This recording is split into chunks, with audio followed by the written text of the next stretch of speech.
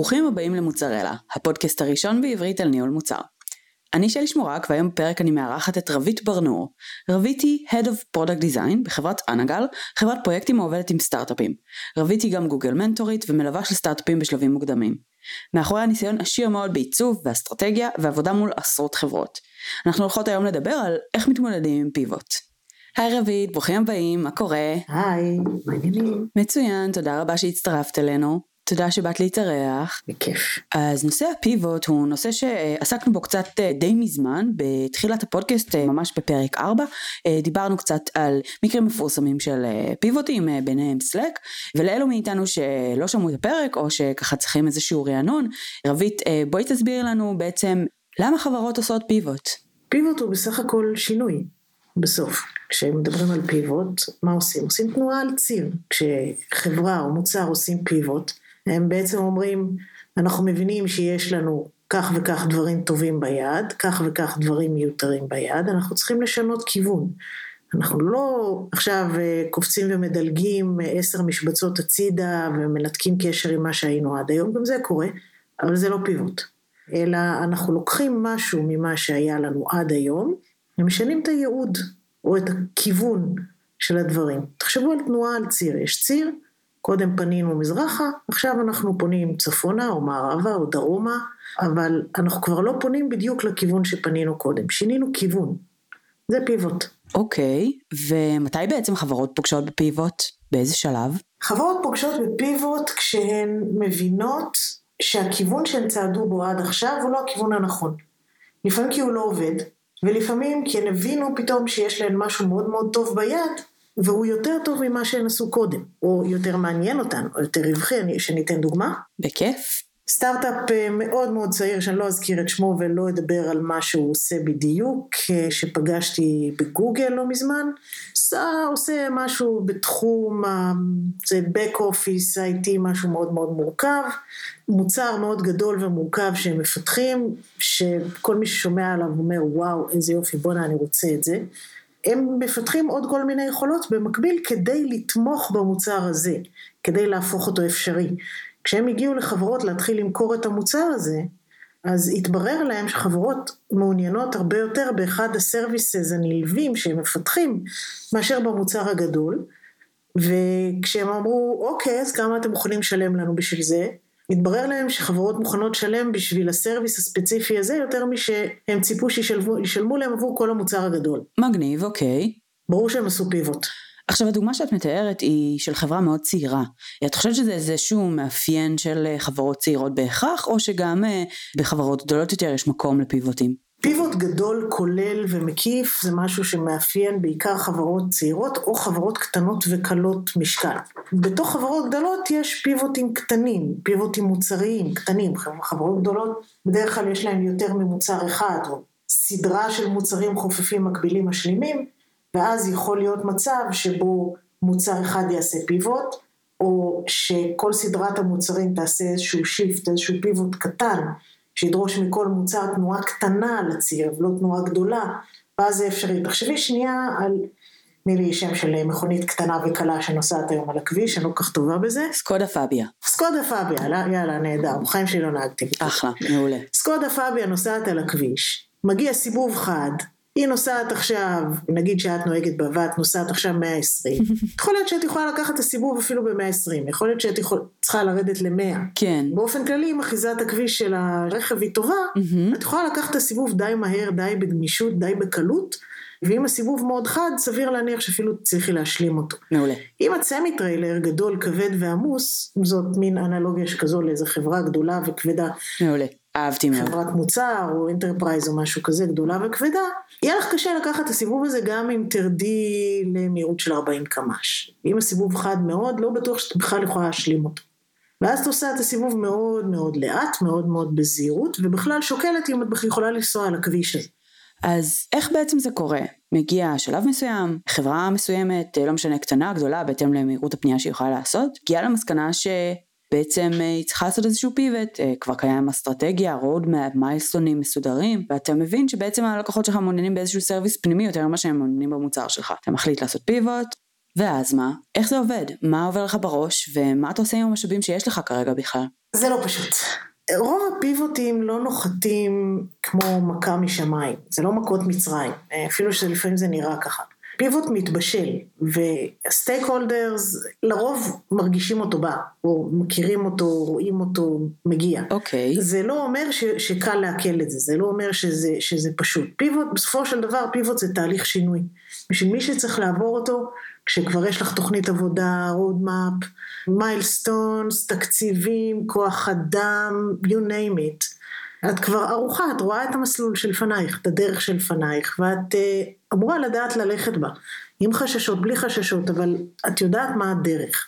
פיבוט זה פתאום שינוי משמעותי בדרך שאת צריכה ללכת בה, וזה אומר שמישהו מזיז לך את הגבינה עכשיו, ועם זה צריך להתמודד איכשהו.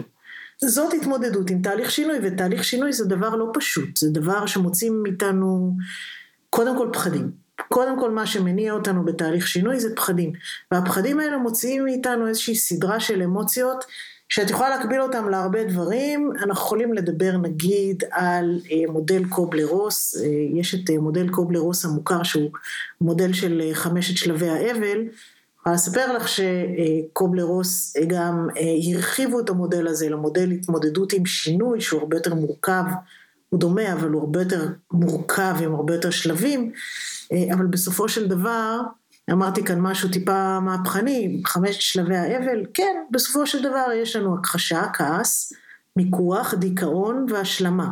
אלה הם 5 שלבי האבל. אותו דבר בערך קורה לנו כשאנחנו מתמודדים עם שינוי. דבר ראשון אנחנו אומרים, מה פתאום? שוב, אני יכולה לספר סיפור, כאן אני יכולה להיות טיפה יותר ספציפית עם הדוגמאות, גם כן לא עד הסוף, לא לעומק. אוקיי. לכי על זה. לפני כמה שנים עבדתי עם סטארטאפ גם כן, מאוד מאוד early stage, בעצם לא היה מוצר עדיין, השם הוא יוניפרקר, שזה סטארטאפ שמייצר איזושהי מערכת תמיכה לגיל השלישי. אוקיי, מגניב. בזמנו היה רק רעיון, יזמים באו אליי עם איזושהי מצגת שפרטה תהליך של עבודה של בית חכם, שמכסה את כל שלבי החיים של המבוגר בבית. כולל caregivers, caretakers, מי שמכיר את השוני בין המושגים האלה, לא משנה. ועשינו תוכנית, התחלנו לעשות תוכנית עבודה, תמחרנו את הפרויקט, יצרנו לו תקציב, יצרנו לו מיילסטונס, ושכרנו את כוח האדם הנחוץ והכל. ומתי הבנתם שצריך לחשב מסלול מחדש? על ההתחלה. מה זה על ההתחלה? ברגע שהתחלנו את השלב הראשון של העבודה, שהוא שלב המחקר, לקחנו חוקר מקצועי, והוא עשה מחקר איכותני על קבוצות שונות של, אני אגיד קשישים, בדרך כלל מעדיפים להגיד זקנים, אני מעדיפה להגיד אנשים מבוגרים. הוא עשה איזשהו מחקר איכותני, ומהר מאוד התברר לנו בערך אחרי חצי דרך של המחקר, שאנחנו לא בכיוון. אוקיי, בואי רק תתארי לי, מה היה בעצם בתוך תהליך המחקר האיכותני הזה? הוא הלך, בעצם איתר מועמדים מתאימים מתוך קהל היעד הזה, וניהל איתם רעיונות? כן, הוא ניהל רעיונות, הוא עשה שאלונים, הוא עשה תצפיות, בחלקם אני השתתפתי, בחלקם אנשים אחרים, היזמים השתתפו. אוקיי, מגניב. ובאמת. ומתוך זה בעצם היה ברור שמשהו פה בעצם לא עונה על הצורך? שמשהו לא עונה על הצורך, כי מהר מאוד כשהתחלנו לאסוף כל אחד מאיתנו השתתף בתצפיות אחרות או בתשאולים אחרים, אבל כשאספנו את הנתונים של כולנו, התברר לנו שקהל היעד הוא לא בקטע של מה שאנחנו רוצים להציע לו. למה בעצם? הם לא הולכים לאמץ את זה, הם לא הולכים לאמץ חיישנים בבית. יש להם כבר סוגים שונים של חיישנים, שהם לא זוכים לאימוץ מאוד גדול. הם לא רוצים שיצפו בהם, הם לא רוצים שיפקחו עליהם, הם לא רוצים שיפלשו להם לפרטיות, אפילו שהם יודעים שהם צריכים את זה. הם לא רוצים את זה. הם לא רוצים טכנולוגיות וטאבלטים ועיניות ומסכים שיעזרו להם בבית בכל מיני מקומות, כי הם לא רוצים ללמוד לתפעל מכשירים חדשים. אוקיי. הם לא רוצים את דברים על הגוף, זה לא חסר להם והם לא זקוקים לזה, והם מרגישים שזה פולש להם לפרטיות. בקיצור, לא משנה מה תכננו שם, היה שם מערך שלם, הבנו שכל המערך הזה הוא רידנדנט לגמרי. הוא לא הולך לעבוד. אוקיי, אז הבנו שבעצם התוכנית המקורית של המוצר שרציתם לעשות, של בית חכם לגיל השלישי שיעזור להם ויאפשר להם בעצם חיים קלים יותר, השתנה, קיבל איזושהי תפנית. מה היה הערך העליון שבעצם הוביל אתכם לבחירת הפיבוט שאותו בחרתם? הרי באותה המידה הייתם יכולים פשוט לבחור להישאר בית חכם ולהתאים אותו לקהל יעד אחר. נכון, אבל הצורך היה ברור, זאת אומרת, אחד הדברים שעלו הכי חזק מהמחקר היה שהצורך קיים. אוקיי. שהצורך שהיזמים זיהו הוא אמיתי, והוא קיים. והאוכלוסייה, קהל היעד, מצפה לפתרון. הוא רק לא מצפה לפתרון שאנחנו מציעים. מהמם. ומה שעשינו אז היה להתחיל להסתכל מסביב, לשאול את עצמנו, אוקיי, אנחנו מבינים שיש צורך, אנחנו מבינים שהפתרון שאנחנו מציעים לא נכון, עכשיו למה הוא לא נכון, ומה כן יהיה נכון. ומה שהבנו זה שקהל היעד מצפה לפתרון שמשתלב לתוך הסביבה הקיימת שלו, עם מינימום שינויים והתרגלויות לדברים חדשים. ואז הסתכלנו מסביב בחדר, פשוט התחלנו להסתכל מסביב בחדר, לשאול את עצמנו כל מיני שאלות. מה דומה במיקומים שלהם, בבית? האם לכולם יש קורסת טלוויזיה? ואם כן, איפה היא ממוקמת? כן. האם לכולם יש שידה ליד המיטה? האם לכולם יש טלוויזיה בחדר השינה? האם לכולם יש מעקה במקלחת? כל מיני דברים מהסוג הזה. התחלנו לחפש את הדומה. דרך משהו קיים. דרך משהו שכבר יש להם בעצם. כן, את פשוט לוקחת שכבה ועוד שכבה ועוד שכבה, ושואלת את עצמך, מצלמת את הבתים תוך כדי הביקור, צריכה לשאול את עצמך מה דומה, את גם מתחקרת ואוספת הרגלי חיים, לא ניכנס עכשיו לעומק לתוך איך מבצעים מחקר כזה, כי גם לא אני ניהלתי את המחקר, אבל בסופו של דבר הגענו למסקנה אחת, הצורך קיים, והדרך שלנו להכניס את הצורך הזה לבית שלהם, לחיים שלהם, זה דרך הטלוויזיה. מעניין. כי לכולם יש טלוויזיה בבית, זאת אחת הטכנולוגיות הכי מתקדמות שהם מתפעלים לבד, ולא מפחדים ממנה, ולא מרגישים שהם זקוקים לעזרה בתפעול שלה, מלבד דברים מסוימים, כמו השלט של הוט נגיד, לצורך העניין, בסדר? שלט של הכבלים או של הלוויין. והבנו שכל המערך שלנו הולך להיכנס לתוך טלוויזיה אינטראקטיבית, כי ככה אנחנו ניכנס להם הביתה, נספק להם את הפתרון, ולא נהפוך להם את העולם, וזה היה הפיבוט שלנו. הכל נשאר אותו דבר, מלבד הפלטפורמה. אז אם אני חוזרת לשאלה ששאלתי אותך קודם על הערך העליון, אז זה באמת נשמע שהערך העליון של הפיבוט הזה היה באמת הבעיה שניסיתם לפתור, זאת אומרת זיהיתם פה איזושהי בעיה אצל קהל יעד מסוים ואותה ניסיתם לפתור, וזה לא הטכנולוגיה שהובילה אתכם ולא שום דבר אחר, אלא באמת איזשהו צורך מהותי בעולם. נכון.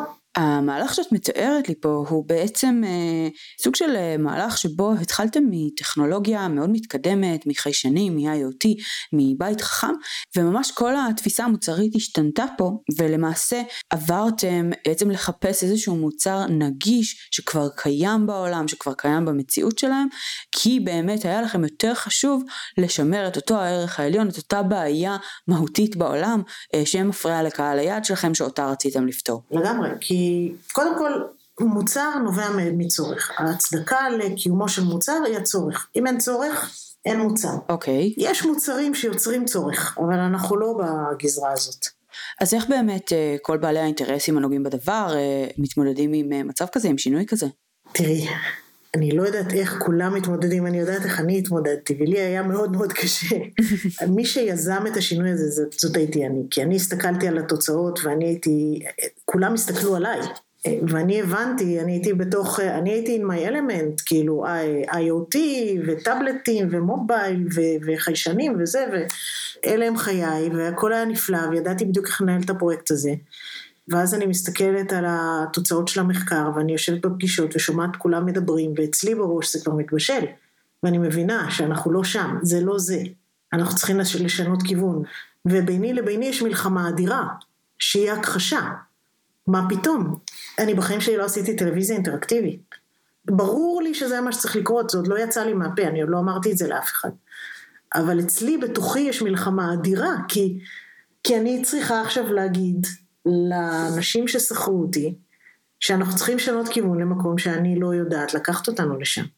אני לא עשיתי את זה בחיים שלי. חווית התנגדויות גם מאנשים מבחוץ? מטורפות. זאת אומרת, ברגע מבחוץ או מבפנים? מבפנים. זאת אומרת, דיברת קודם על החוויה האישית שלך, על ההתמודדות האישית שלך. אני שואלת אם כשהעלית את זה לפני השטח, איך כולם הגיבו? לא היו התנגדויות. לא היו התנגדויות, כי א', כשכבר הצלחתי להוציא את זה החוצה, אז הוצאתי את זה מאוד ערוך ומסודר. ב', מבחינת היזמים זה היה נורא פשוט. אני חושבת שזה מה שצריך לעשות, מצוין, זה מה שאנחנו הולכים לעשות. אבל עם אותו תקציב, עם אותו רודמפ, עם אותם אנשים. כן. עכשיו תסתדרי, שזה הביא אותי לשלב הבא של התהליך, שהוא הכעס. אז זה נשמע שממש הצלחת מהר לרתום אותם. את מרגישה שזה בגלל שבעצם בישלת כבר את זה אצלך, וכשהוצאת את זה החוצה זה היה הרבה יותר מעובד, יותר שקול, יותר מתוכנן, שדיבר בעצם לכל אחד ולאינטרסים והצרכים שלו? תראי, זאת העבודה שלנו בסוף. העבודה שלנו כמנהלי מוצר, ובהמשך כמנהלי חוויית משתמש, היא להיות מסוגלים לזהות את הצורך, ולשים מולו את הפתרון הנכון. מסכימה לגמרי. ואז לערוך את כל המערך, לתכנן אותו ולנהל אותו. כן. אם את יודעת לעשות את העבודה שלך, אז כשאת באה ללקוח ושמה מולו את המסקנות שלך, אם עשית את זה כמו שצריך, ואם את יודעת להציג את זה בתוך מערך התנאים שלו, אין לו סיבה להתנגד. מסכימה לחלוטין. עכשיו, אם יש התנגדויות, ויש התנגדויות, אבל ההתנגדויות הן לא התנגדויות אמוציונליות, אני אפריד את זה. אם את באה ואומרת, תשמעו, צריך עכשיו לשלש את התקציב, להאריך את לוח הזמנים בשנתיים, או אני לא אגיד בשנתיים, להאריך את לוח הזמנים ב-200%, בסדר? ולפטר את כל האנשים ששכרנו ולזכור אנשים חדשים. זה ברור שתחווי התנגדויות. זה ברור לגמרי. עכשיו, אם את יודעת שזה הדבר הנכון ואין דרך אחרת וכבר בדקת את כל האפשרויות, וזאת הדרך הכי קלה, פשוטה, זולה ונכונה למוצר, זה מה שאת תציגי, ואת תבואי גם מוכנה לטפל בהתנגדויות. אבל אם בדקת את הדברים כמו שצריך, בסוף את צריכה לבוא כשלא ההתנגדויות האישיות שלך מובילות אותך, אלא טובת המוצר. אני מסכימה לגמרי, אני כן חושבת שבמצב כזה באמת שבוויז'ן היה משהו נורא חדשני, ואפילו ברמת הבאז ואיזשהו מעמד טכנולוגי, אז באמת לעשות איזה מין פיבוט כזה ולשנות את כל הגישה הטכנולוגיות שלך בצורה הזאת, זה משהו שאני מאמינה שמאוד יכול לעורר התנגדויות. גם אם הוא הדבר הנכון למוצר בעצם, הוא עדיין יכול ממש לערער את התפיסה הקיומית של כל הנפשות הפועלות, וזה יכול להיות אתגר מאוד גדול במובן הזה. בסופו של דבר, כולנו בעצם עובדים בחברות טכנולוגיות, ובמקום מסוים אנחנו רוצים גם קצת לשנות את העולם, ואני בטוחה שברמת תחושת האימפקט, אז כל הנוגעים בדבר הרגישו שלייצר מוצר בעצם טכנולוגי מורכב, חיישנים וזה, זה משהו שהוא הרבה יותר להמציא את הגלגל, או הרבה יותר בעצם דריכת רגל ראשונה, מאשר באמת איזושהי אדפטציה למוצר קיים. אז בהחלט מאוד ראוי להערכה.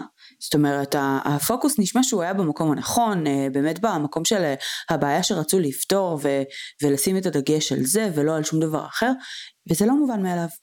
תזכרי שאנחנו מדברים על צוות מאוד קטן, מאוד מאוד רזה, שכשאמרתי צריך לשנות כיוון, אף אחד לא הרגיש שהקרקע נשמטת מתחת לרגלה ברמה שהוא אף מהתמונה. אוקיי. אני חוזרת שוב לזה ששינוי זה להזיז לאנשים את הגבינה. עכשיו, כשמזיזים לאנשים את הגבינה, הדרך הכי טובה להרגיע אותם, זה להראות להם לאן נזז להם את הגבינה. בגלל זה נגיד, כשאנחנו משנים משהו על המסך, אנחנו הרבה פעמים מצביעים למשתמש על הכיוון שאליו זה זז, או שאנחנו מסמנים לו את המיקום החדש של האובייקט, שאנחנו עושים איזו אנימציה, שעוזרת לעיניים ללכת אחרי האובייקט ולראות לאן הוא הלך. זאת אומרת, כשאת מזיזה למישהו משהו מהמקום שהוא רגיל שהוא יהיה בו, הדרך הכי טובה לטפל בהתנגדויות שצצות באופן טבעי, זה להראות לו איפה זה מונח ואיך הוא ניגש לזה, במיקום החדש. ואז רוב ההתנגדויות נרגעות. מעולה. זאת אומרת, כשאת באה להציג תהליך שינוי, כשאת באה לנהל תהליך שינוי, את צריכה לנהל את התהליך הזה בשני ראשים. ראש אחד הוא הראש הלוגיסטי, שאת צריכה לדעת בדיוק באמת מה את הולכת לעשות, מה את מזיזה לאן ומה את הולכת לעשות עם זה. זה דבר אחד, זה הראש הלוגיסטי. הראש השני הוא הראש הפסיכולוגי, כי תהליכי שינוי זה לא רק עניין לוגיסטי, זה גם עניין רגשי, פסיכולוגי. אנשים מתקשים להתמודד עם תהליכי שינוי, בגלל שהם פתאום מאבדים את הדרך, זו עניין של אוריינטציה. כשאנחנו נכנסים לדיסאוריינטציה, אנחנו לא יודעים מה אנחנו עושים עם עצמנו. אז כשאת צריכה לנהל תהליך שינוי מול האנשים, את צריכה לזכור שהם גם מרגישים משהו בתהליך הזה. ואז את צריכה לטפל במה שהם מרגישים. הדרך לטפל במה שהם מרגישים, לפעמים זה פוצי-מוצי, אבל ברוב המקרים שאת מדברת על יזמים ועל אנשים טכנולוגיים, הדבר האחרון שהם צריכים זה פוצי-מוצי. מה שהם צריכים זה הצדקות. הם צריכים בעצם שתשכחי את החרדות שנוצרות כתוצאה מזה, שפתאום יזז להם משהו מהמקום, והם עכשיו לא יודעים איפה. הם לא מבינים לאן הם הולכים. צריך לטפל בתהליך הזה, וזה מתודולוגי לגמרי, הדבר הזה. פשוט צריכה לעזור להם להבין מה הם מרגישים, ולעזור להם לשים פעולה ליד מול כל רגש. כל הזמן להתקדם קדימה, לשים אותם כל הזמן בתנועה קדימה, כדי שלא יעצמו להרגיש שהם מפחדים. את חושבת שזה הפך אותם ליותר שותפים לדרך ולפיבוט? האם השינוי הזה בעצם הפך אותם לפרטנרים יותר גדולים בתהליך, במוטיבציה העסקית? או שזה בעצם לא שינה כלום ורק לא הציף התנגדויות נוספות, בעצם בזכות האופן שבו זה יתבצע? במקרה הספציפי שאנחנו מדברות עליו, זה לא בעיה, בוא נגיד ככה ליזמים. היזמים הם גם ככה מעורבים במוצר שלהם. אבל אם ניקח את זה שנייה למקומות אחרים, נגיד לתהליך שינוי מוצרי של צוות בתוך חברת מוצר גדולה, ששם האנשים הם שכירים, הם קצת פחות מעורבים, בטח שהקטע של הביזנס יותר רחוק מהם, המעורבות הרגשית היא קטנה יותר, ושם הרבה יותר קשה לנהל את הדבר הזה. ואיך את עושה את זה? הדרך לנהל את זה עם אנשים שהדבר הזה הוא לא שלהם באופן אישי, אלא, אז שאני כל הזמן חוזרת להזזת הגבינה, בעצם השינוי מייצר אצלהם חרדות בגלל חוסר הביטחון מה הולך לקרות הלאה, ומכאן בקצה של הדבר הזה זה חוסר הביטחון התעסוקתי, מה הולך לקרות לתפקיד שלי, מה הולך לקרות למשכורת שלי. אז אם את מטפלת במקומות האלה, אז את מטפלת בחרדה. כדי להפוך אותם לחלק מהתהליך, את צריכה לייצר אנגייג'מנט.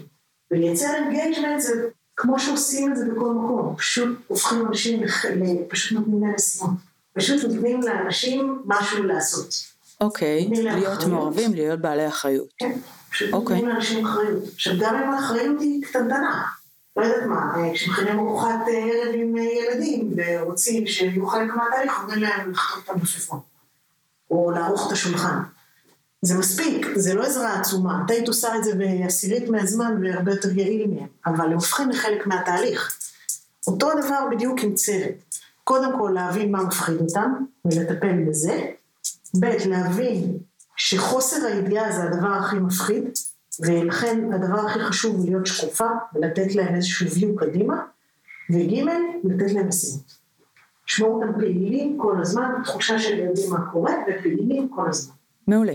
אוקיי, אז דיברת קודם בעצם על התמודדות עם שינוי, בדומה למודל התמודדות עם אבל, וציינת איך אנחנו כבני אדם בעצם מתמודדים עם פיבוט באופן דומה לאיך שאנחנו עושים את התהליך.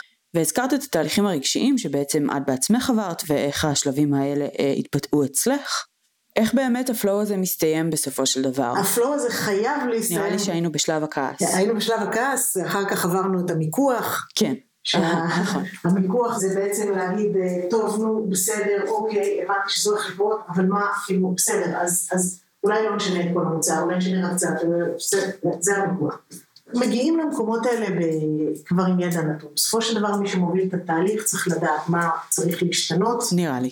זה לא באמת נתון למיקוח, והדרך לנהל את זה מול עצמך ומול הצוות, לבחון בעצם מה באמת נשאר לי מתוך, אמרנו שפיבוט זה שינוי לציב, זאת אומרת זה לא שהכל משתנה, משהו, רכיב אחד, 2, 3, מתוך עניין יודע כמה, משתנים. אז לבחון מה השתנה, מה נשאר ומה השתנה, להבין עם מה באמת נשארתי, מה נשאר לי ביד, ואיזה אחוז משתנה. אחר כך מסתכלים על מה שמשתנה, מבינים, מפרקים אותו לחלקים קטנים, והרבה פעמים מבינים שמתוך החבילה הגדולה הזאת שצריכה להשתנות, נגיד שבאים ואומרים לך, לא יודעת מה, כל 5 ספרינטים האחרונים של המוצר שעשית, הולכים לפח ואת צריכה לבנות משהו חדש. זו אמירה מאוד קשה. את עובדת כבר חודשים על משהו, ופתאום אומרים לך כל הדבר הזה הולך, ואת צריכה לבנות משהו חדש. ברור. השקעת בזה את נשמתך, השקעת בזה שעות ואיסורים ומחשבה ויצירתיות, ואיפה זה עכשיו? אז מעבר להסתכלות על התמונה הגדולה, וההבנה שזה בסך הכל 5 ספרינטים מתוך 100, כאילו זה אחוז יחסית קטן מה שמשתנה, עכשיו לוקחים את 5 ספרינטים האלה, פרקים את התכולה שלהם ומסתכלים האם באמת הכל הולך לפח, או שאפשר לעשות ריוז לחלק מזה. ואז לאט לאט מגלים שבעצם התכולה של מה שאנחנו צריכים לבצע מחדש, היא יותר קטנה ממה שנדמה לנו, זה אחד, אבל הדבר יותר חשוב שקורה בתהליך הזה, זה האנגייג'מנט. זה שנכנסנו לפעולה, שהתחלנו לעבוד, אנחנו לא מסתכלים על זה מהצד, ואומרים איזה מפחיד זה, אמא לי אני לא יכול לעשות את זה, אלא אנחנו כבר בפנים, אנחנו כבר תוך כדי ריצה, אנחנו כבר מפרקים, אנחנו כבר עובדים, אנחנו כבר מסתכלים על זה, אנחנו כבר מתחילים לראות את הדרך קדימה.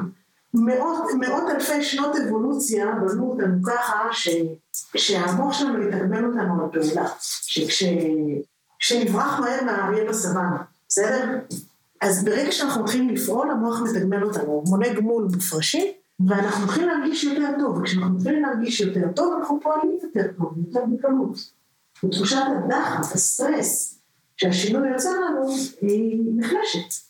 לא נעלמת, אבל היא לאט לאט נחלשת. וזה הדבר הכי חשוב, בסוף.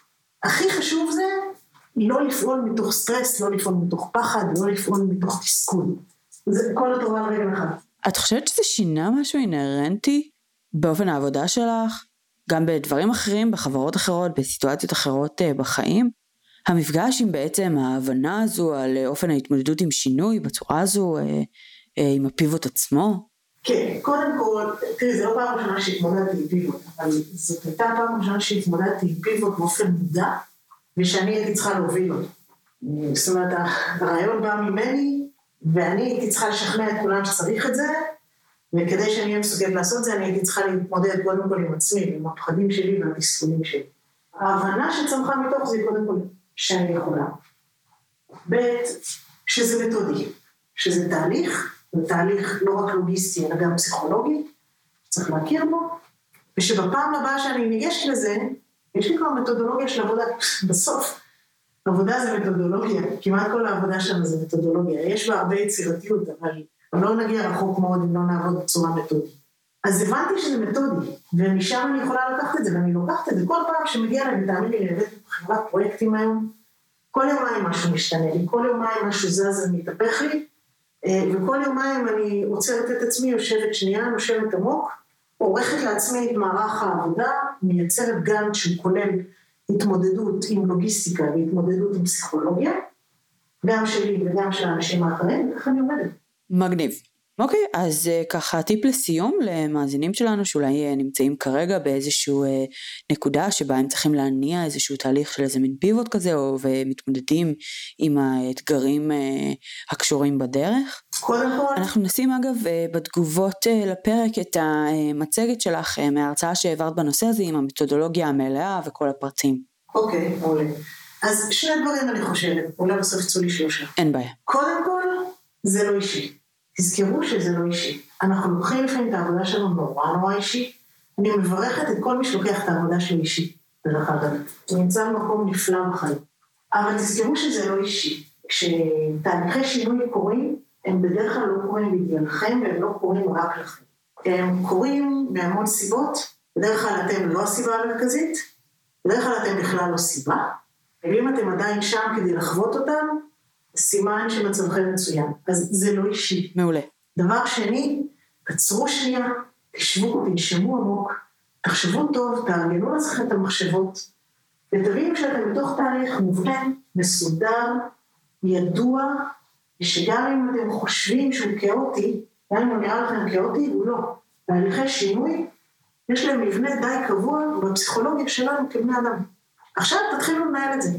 אם אתם יודעים לנהל תהליכים, תנהלו את זה. ואם אתם לא יודעים לנהל תהליכים, לכו למישהו שיודע לנהל תהליכים, תגידו לו בוא תעזור לי להתמודד עם הדבר הזה. ואם אתם מנהלי מוצר או מנהלי מחלקות או דברים מהסוג הזה, התפקיד שלכם הוא להוביל אנשים אחרים אחריכם, וכאן נכנס השלב השישי שאני הוספתי למודל של 5 שלבי האבן, שזה האוונגליזם. שכשאת מצליחה לצאת מתהליך השינוי הכאוטי האישי שלך, אם עשית את זה כמו שצריך, בדרך כלל את אחת הראשונים שיצאו מזה, ושכבר רואים את הדרך קדימה. עכשיו סביר מאוד להניח שיש עוד כמה וכמה אנשים שעדיין נמצאים בתוך הבלגן. תסתובבי אחורה, תושיטי יד, ותעזרי להם לצאת משם. כי אם לא צריכים לעזור להם, הם יגרו אותך אחורה. מעולה. תודה רבה רוית. יש לך כאן את הבמה, אם תרצי לנצל, את מוזמנת להזין את המאזינים שלנו למשהו לבחירתך, קבוצת פייסבוק, משהו שתרצי לקדם, הבמה שלך. אז אני רוצה להגיד 2 דברים. אחד, אני Head of Product Design בחברת אנאגל, שהיא חברה צפונית מאוד, היא יושבת בקריית שמונה. וואו. אני חלק מחטיבת ה-R&D של אנאגל. אנאגל היא חברת פרויקטים וסרוויסס, שהיא מתמחה בתהליכי אינטגרציה ותהליכי עבודה ארגוניים, מהצד הטכנולוגי שלהם. כי חלק מהדבר הזה, אנחנו בעצם יודעים להתאים פתרונות, ופתרונות טכנולוגיים בעצם לכל צורך ארגוני שיש ללקוח, כשזה אומר שבאים אלינו לקוחות ענקיים ברמה של, לא משנה, אני לא יודעת אם מותר לי להזכיר שמות, ומבקשים מאיתנו החל תטמיעו לי פריוריטי ברצפת הייצור של החברה, ועד למצב שבאים אלינו סטארטפים קטנטנים שאומרים, הנה בואו תבנו לנו אפליקציה, אנחנו צריכים את זה וזה וזה, ובאמצע הדרך נמצאות גם חברות הייטק שבאות עם טכנולוגיות רפואיות מתקדמות, אומרות תמצאו לנו את הקונספט החדש של המוצר שלנו, של הממשק של המוצר שלנו, ותשתמשו בכל טכנולוגיה מתקדמת חדשה, VR, משין לרנינג, ננו רובוטיקה, מה שזה לא יהיה, שלבו לנו את זה בתוך המוצר, אנחנו יודעים לגעת בהכל, אנחנו יודעים לעשות הכל, ואם יש לכם פרויקט שאתם לא יודעים אצל מי לשים אותו, אז תביאו אותו אלינו, כי אנחנו יודעים לעשות את זה, פשוטו כמשמעו. זה דבר אחד, ודבר שני שאני רוצה להגיד, זה שהקמנו, אני וכמה אנשים חזקות מאוד אחרות, הקמנו קבוצה של נשות הייטק בגליל.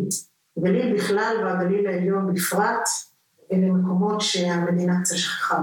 אין הרבה תעסוקה, בטח שאין הרבה הייטק, יש בעיה לא פשוטה של פרנסה, מצד אחד, מצד שני יש כוח אדם מדהים שרובו מתפרנס במרכז. ואנחנו החלטנו שאנחנו לוקחות לידיים את הצד הנשי, ושאולי יש מי שכבר לקח את הצד הכללי, אנחנו לוקחות לידיים את הצד הנשי, ואנחנו מתחילות לגבש את נשות ההייטק של הגליל, ולהפוך אותן לקבוצת כוח, שתיצור לעצמה את ההזדמנויות שלה, בגליל, בצפון. אז אני מזמינה את כל מי שחושבת שהיא רוצה ויכולה להיות חלק מהקבוצה הזאת, אני מזמינה אליי, תמצאו אותי ואני לא מכוון אתכם לכיוון הנכון. מעולה. אז תודה רבה רבית. היה לי מאוד מעניין לדבר איתך על הנושא המאוד מאתגר הזה, אז באמת תודה רבה. למאזינים שלנו, אם יש לכם שאלות לרבית, אתם מוזמנים לכתוב לנו בתגובות. אם יש לכם שאלות בכל נושא אחר, תצטרפו לקהילות שלנו למנהלי מוצר, לבעלי התמחויות שונות, יש דאטה, טכניקל וגרוות, חפשו את המילה מוצרלה בעברית בפייסבוק ותמצאו את הקבוצות שלנו. ואם אתם לא מוצאים קהילה מתאימה, תכתבו לנו בעמוד, אנחנו עדיין שוקלים בעצם את המשך הדרך ולאיזה עוד קהילות יש מקום בעתיד. אני מקווה מאוד שנהנתם מהפרק, כדי לשמוע פרקים נוספים של מוצרלה, עקבו אחרינו בפייסבוק, תעשו סאבסקרייב לפודקאסט בסאונד קלאוד, או דרך אפליקציית הפודקאסטים המועדפת עליכם, ואם בא לכם לתמוך בעשייה שלנו, תדרגו אותנו ב5 כוכבים, תכתבו לנו ביקורת חיובית באייטונס ובפייסבוק, תייגו בפרק חברים שיהנו מהפרק, וזהו, תודה רבה על ההאזנה, ונתראה בפרק הבא. תודה רבית. תודה רבה שלי, היה לי לעונג. ביי יוש.